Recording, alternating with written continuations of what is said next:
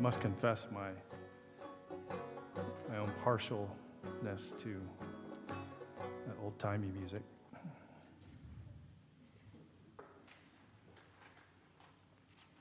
All who are able are invited to stand for the reading of the gospel lesson. The gospel of our Lord Jesus Christ according to St. Matthew. In the time of King Herod, after Jesus was born in Bethlehem of Judea, wise men from the east came to Jerusalem asking, "Where is the child who has been born King of the Jews? For we observed his star at its rising and have come to pay him homage." Now, when King Herod heard this, he was frightened, and all Jerusalem with him. And calling together all the chief priests and scribes of the people, he inquired of them where the Messiah was to be born. And they told him, "In Bethlehem of Judea, for so it has been written by the prophet, 'And you, Bethlehem, in the land of Judah, are by no means least among the rulers of Judah. For from you shall come a ruler who is to shepherd my people Israel.' Then Herod secretly called for the wise men and learned from them the exact time when the star had appeared.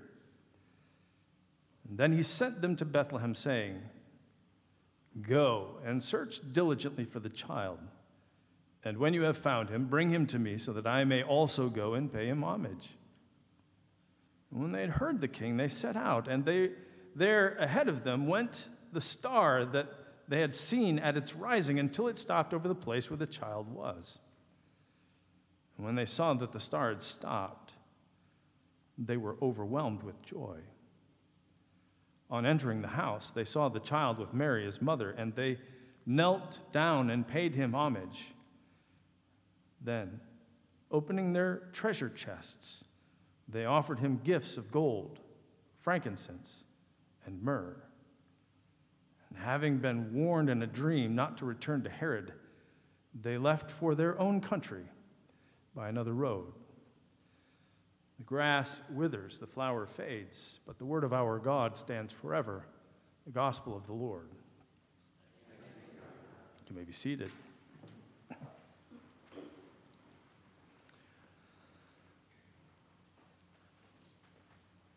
Jennifer and I were talking the other day. I celebrated my 15th anniversary here at Douglas on Monday. So, yeah. Well, thank you.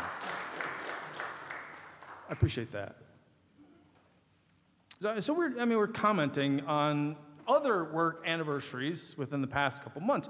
Our music director, Ben Powell, also celebrated an anniversary this week, his 10th.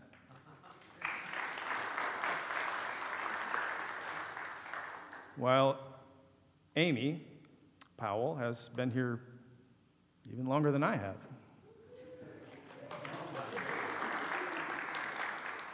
I'm not sure of the correct number of years. And Joanna, our financial secretary, just recently celebrated her 20th anniversary here. Our organist, Alan Martin, will celebrate his 10th next year. And 24? 10th is in 2024. That's why I said next year. Oh, yeah, next year. Well, it is next year. I'm just a humanities guy, but... And of course, Jennifer herself's been here for over 21 years now. Now, it says a great deal about a congregation to have that kind of longevity in its staff. Because either we're all the victims of some next-level mind control stuff, or this is just a great place to be. I suspect I can speak for the others when I say that, at least in our estimation, it's the latter and not the former. Being the pastor of Douglas Boulevard Christian Churches is how I would draw up my vocational career map if somebody asked me to imagine what the perfect job for me would look like. So, thank you. From all of us, thank you. This place feels not only like home, but also makes the thought of other jobs impossible to imagine. But, at least for me, this was not supposed to be my life. After my last ministry position, I've mentioned before to some people, I never wanted to work in a church again. Now, putting it that way makes me sound really decisive, like in control of my own destiny. But in reality, my wife saw what ministry had cost me, and she told me that she'd divorce me if I ever tried to be a pastor again. Now, for those of you who don't know, the way I got started at DBCC was a 3-month interim that I did for my predecessor, Dean Bucalis, when he went on sabbatical to France. God bless his heart.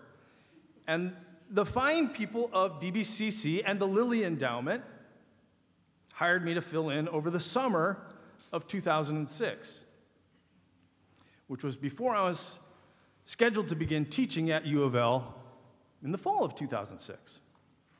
Now, the whole experience was so wonderful that when Stephen Johns Burma, an associate regional minister and a member here at the time, called me after Thanksgiving a year later in 2007, and Melissa Newell Smith called shortly thereafter, and asked me if I'd like to come back to do another interim after Dean moved on to some other things. It was an easy decision for Susan and I both. I said, absolutely. But I never really intended to stick around longer than a year, maybe 18 months. So, as I thought of it then, this job was fine for, while I was preparing to finish my PhD and start over again as a university professor. In fact, it seemed perfect as a short-term gig. I get to work with and for people that I cared about for a little while until I could move on to the next exciting stage of my career, all while making some much-needed money. It's what the kids call a win-win. But see, the thing of it was, those first 6 months were difficult here.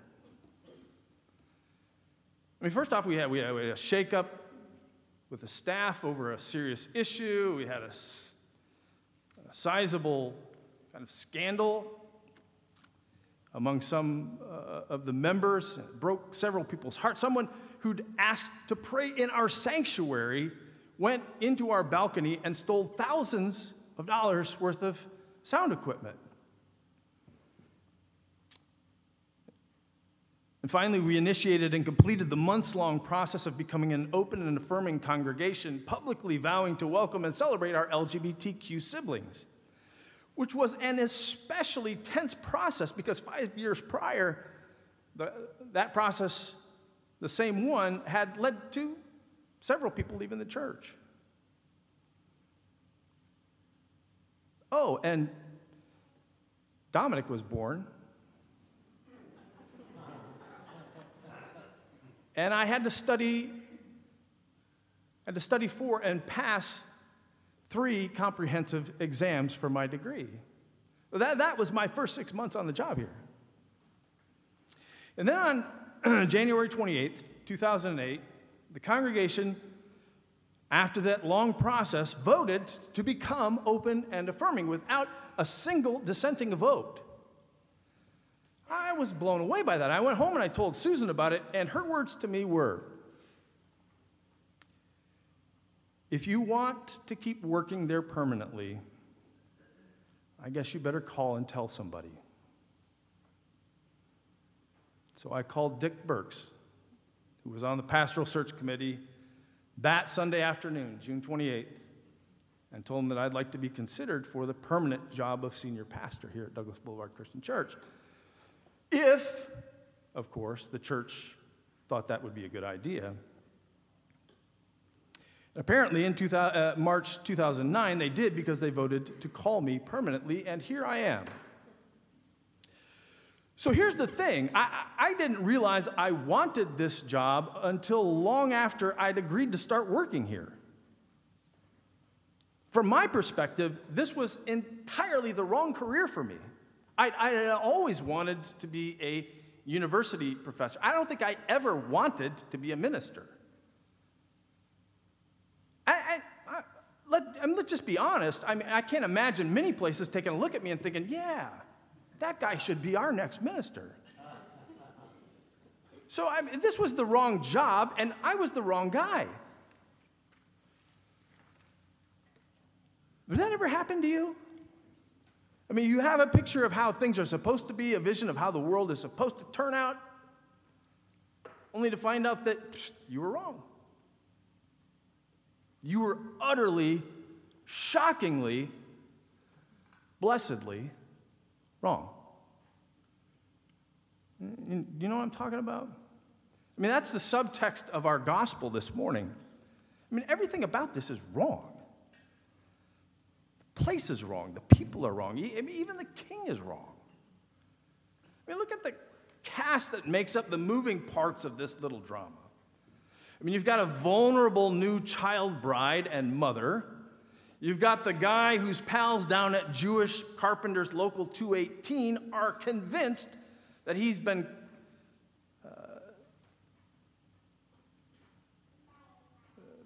deceived by his young bride, an unwed, pregnant teenage girl.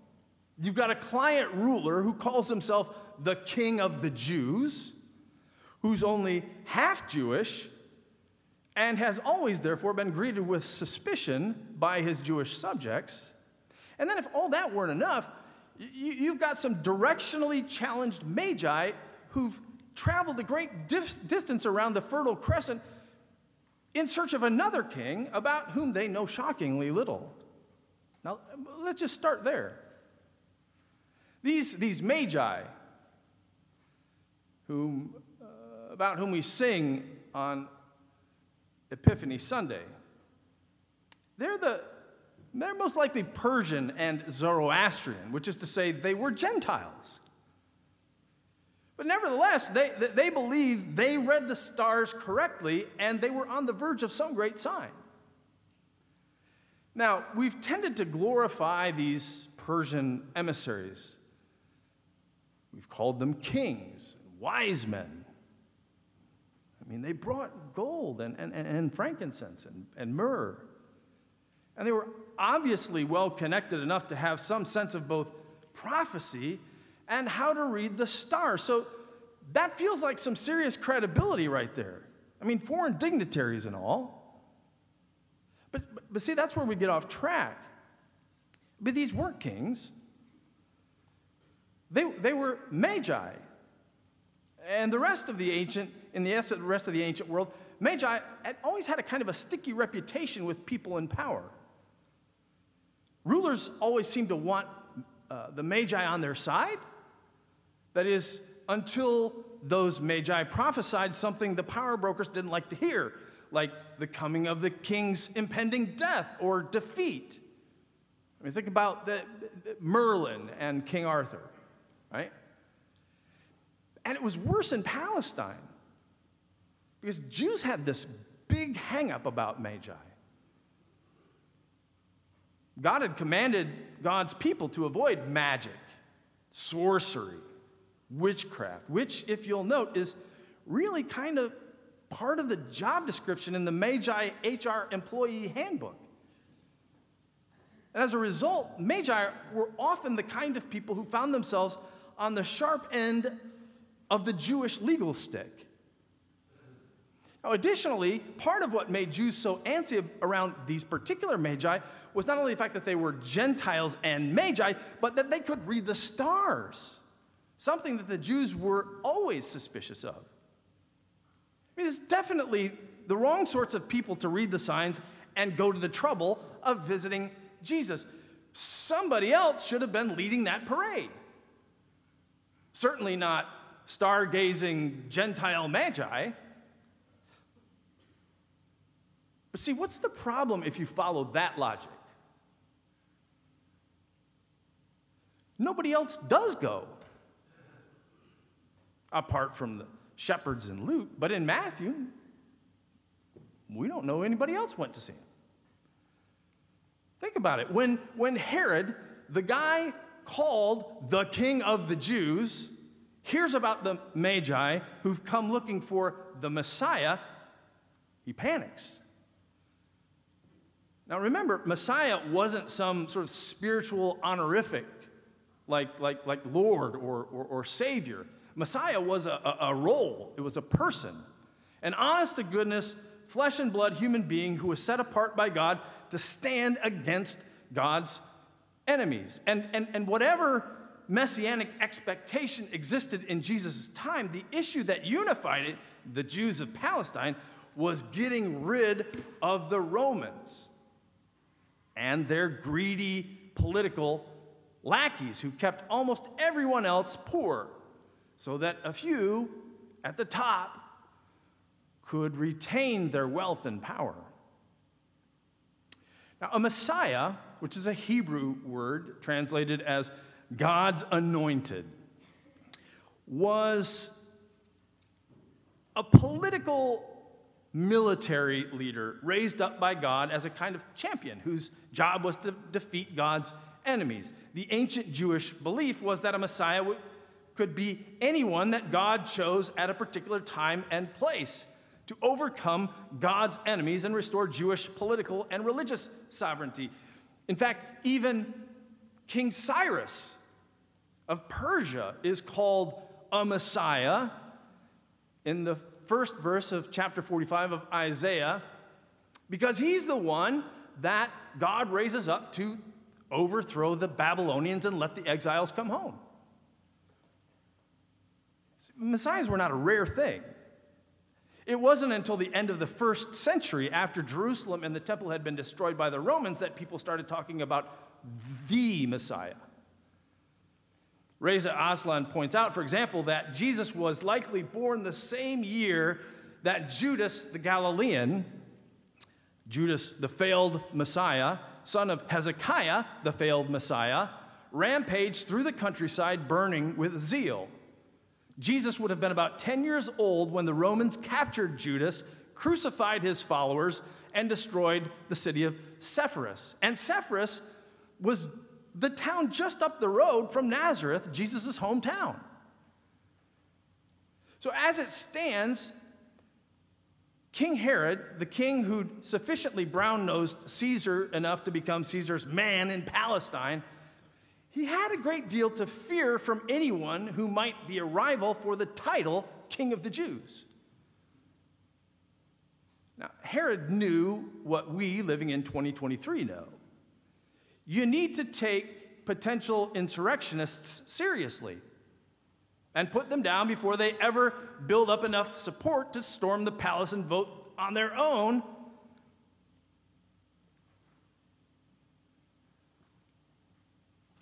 Somebody into power. So consequently, Herod had a great deal to fear from any Messiah who would, by definition, be a potential political threat. Herod calls all the high chief priests and the scribes together, and he asks them, you guys are supposed to know, where's this Messiah going to be born? Now, the position of the high priest was a political appointment that Herod himself had made. So when Herod summoned the chief priests and the scribes, he was calling one of his cabinet members and their staff. And the political entourage who gathered promptly tell Herod that, according to the prophet Micah, a Messiah is supposed to be born in the little town of Bethlehem. This otherwise forgettable little hamlet had one crucial distinguishing characteristic. It was the home of the greatest king of the Jews, King David. Now, that news would have given Herod an even more intense bout of heartburn. But royal nostalgia aside, tiny, insignificant Bethlehem is definitely the wrong place for a new king to be born. Instead, he should have been born in Jerusalem, the Palestinian heart of Roman power and Jewish religious authority. That's the place. Warren Carter writes, but in God's scheme, Bethlehem is the place of new creation, and Jerusalem, the place of fear, because God's actions challenge invested interests and powers. So, how does Herod handle the news about the birth of this potential new political rival? Not well. He secretly summons these wandering Persian magi, whom he sends on a kind of reconnaissance mission to Bethlehem. And he tries to convince them that his interest in this Messiah from Bethlehem is purely benign. He just wants to know where this sawed-off little political upstart, darling little tyke is. He just wants to send his regards, a box of Pampers and a case of difficult-to-find baby formula. But the Magi immediately sense that something's up. The fact that Herod called them secretly is a tip-off. He didn't view these well-traveled Magi as dignitaries, but as servants. If Herod had been on the up and up, diplomatic protocol dictated that he would receive them publicly. So calling them in secret indicates that Herod is up to something, and he views them as servants that he can order around to spy on his potential political rival. If Herod really wanted to know where this Messiah was so that he could go up himself and offer worship, he wouldn't have dispatched spies. He would have put together a team of diplomatic envoys, gotten in his heavily armored presidential limo, and gone to see the baby himself. King to potential king. But he doesn't go. Instead, he stays where he is, and he waits for the intel. So, to recap so far, the Magi, who were the wrong people, are apparently the only ones paying close enough attention to read the signs and make the arduous journey to honor the coming of the new King of the Jews. Of course, all of that should have been undertaken by the guy who currently called himself the King of the Jews, and should have been led by the people who were supposed to be the religious leaders of the Jews. And frankly, if this were a story about smart politics, the Magi would have found this new king in Washington, D.C., not in Harlan. Instead, the new Messiah was born in the wrong place. And he was born to the wrong people, a local artisan and an unwed mother from nowhere. And having learned where this new Messiah is, Herod sends the wrong kind of delegation. If his interest in finding this new Messiah were innocent, he would have sent a political, religious delegation to do the advance work so that the current king of the Jews could properly pay his respects to the potential king of the Jews. But instead, Herod tips his hand, and he treats the Magi not as foreign dignitaries, but as his own servants, that he can send wherever he wants to do his bidding. So everything about this story of the clash of the kings is wrong. Wrong people, wrong place, wrong motives. But you see, that gives us a clue about the character of the new world that God is creating. True power, God's creative power, will never be found in the place logic tells us to look, among the people logic tells us to expect.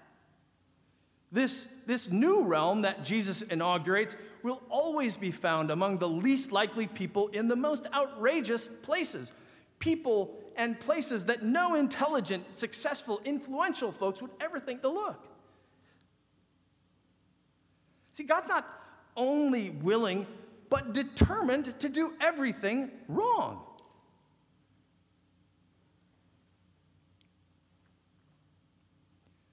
But that's the good news of Easter, of Epiphany.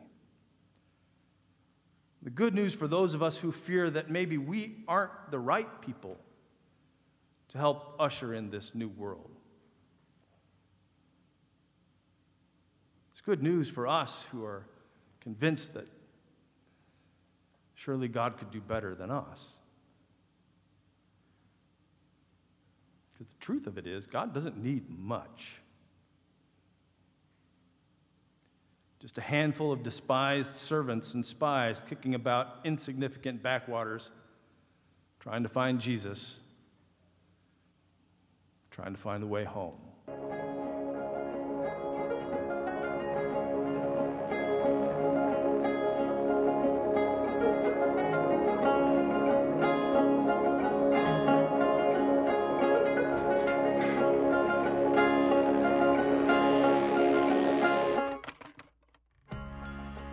Thanks again for tuning in to the Douglas Boulevard Christian Church podcast.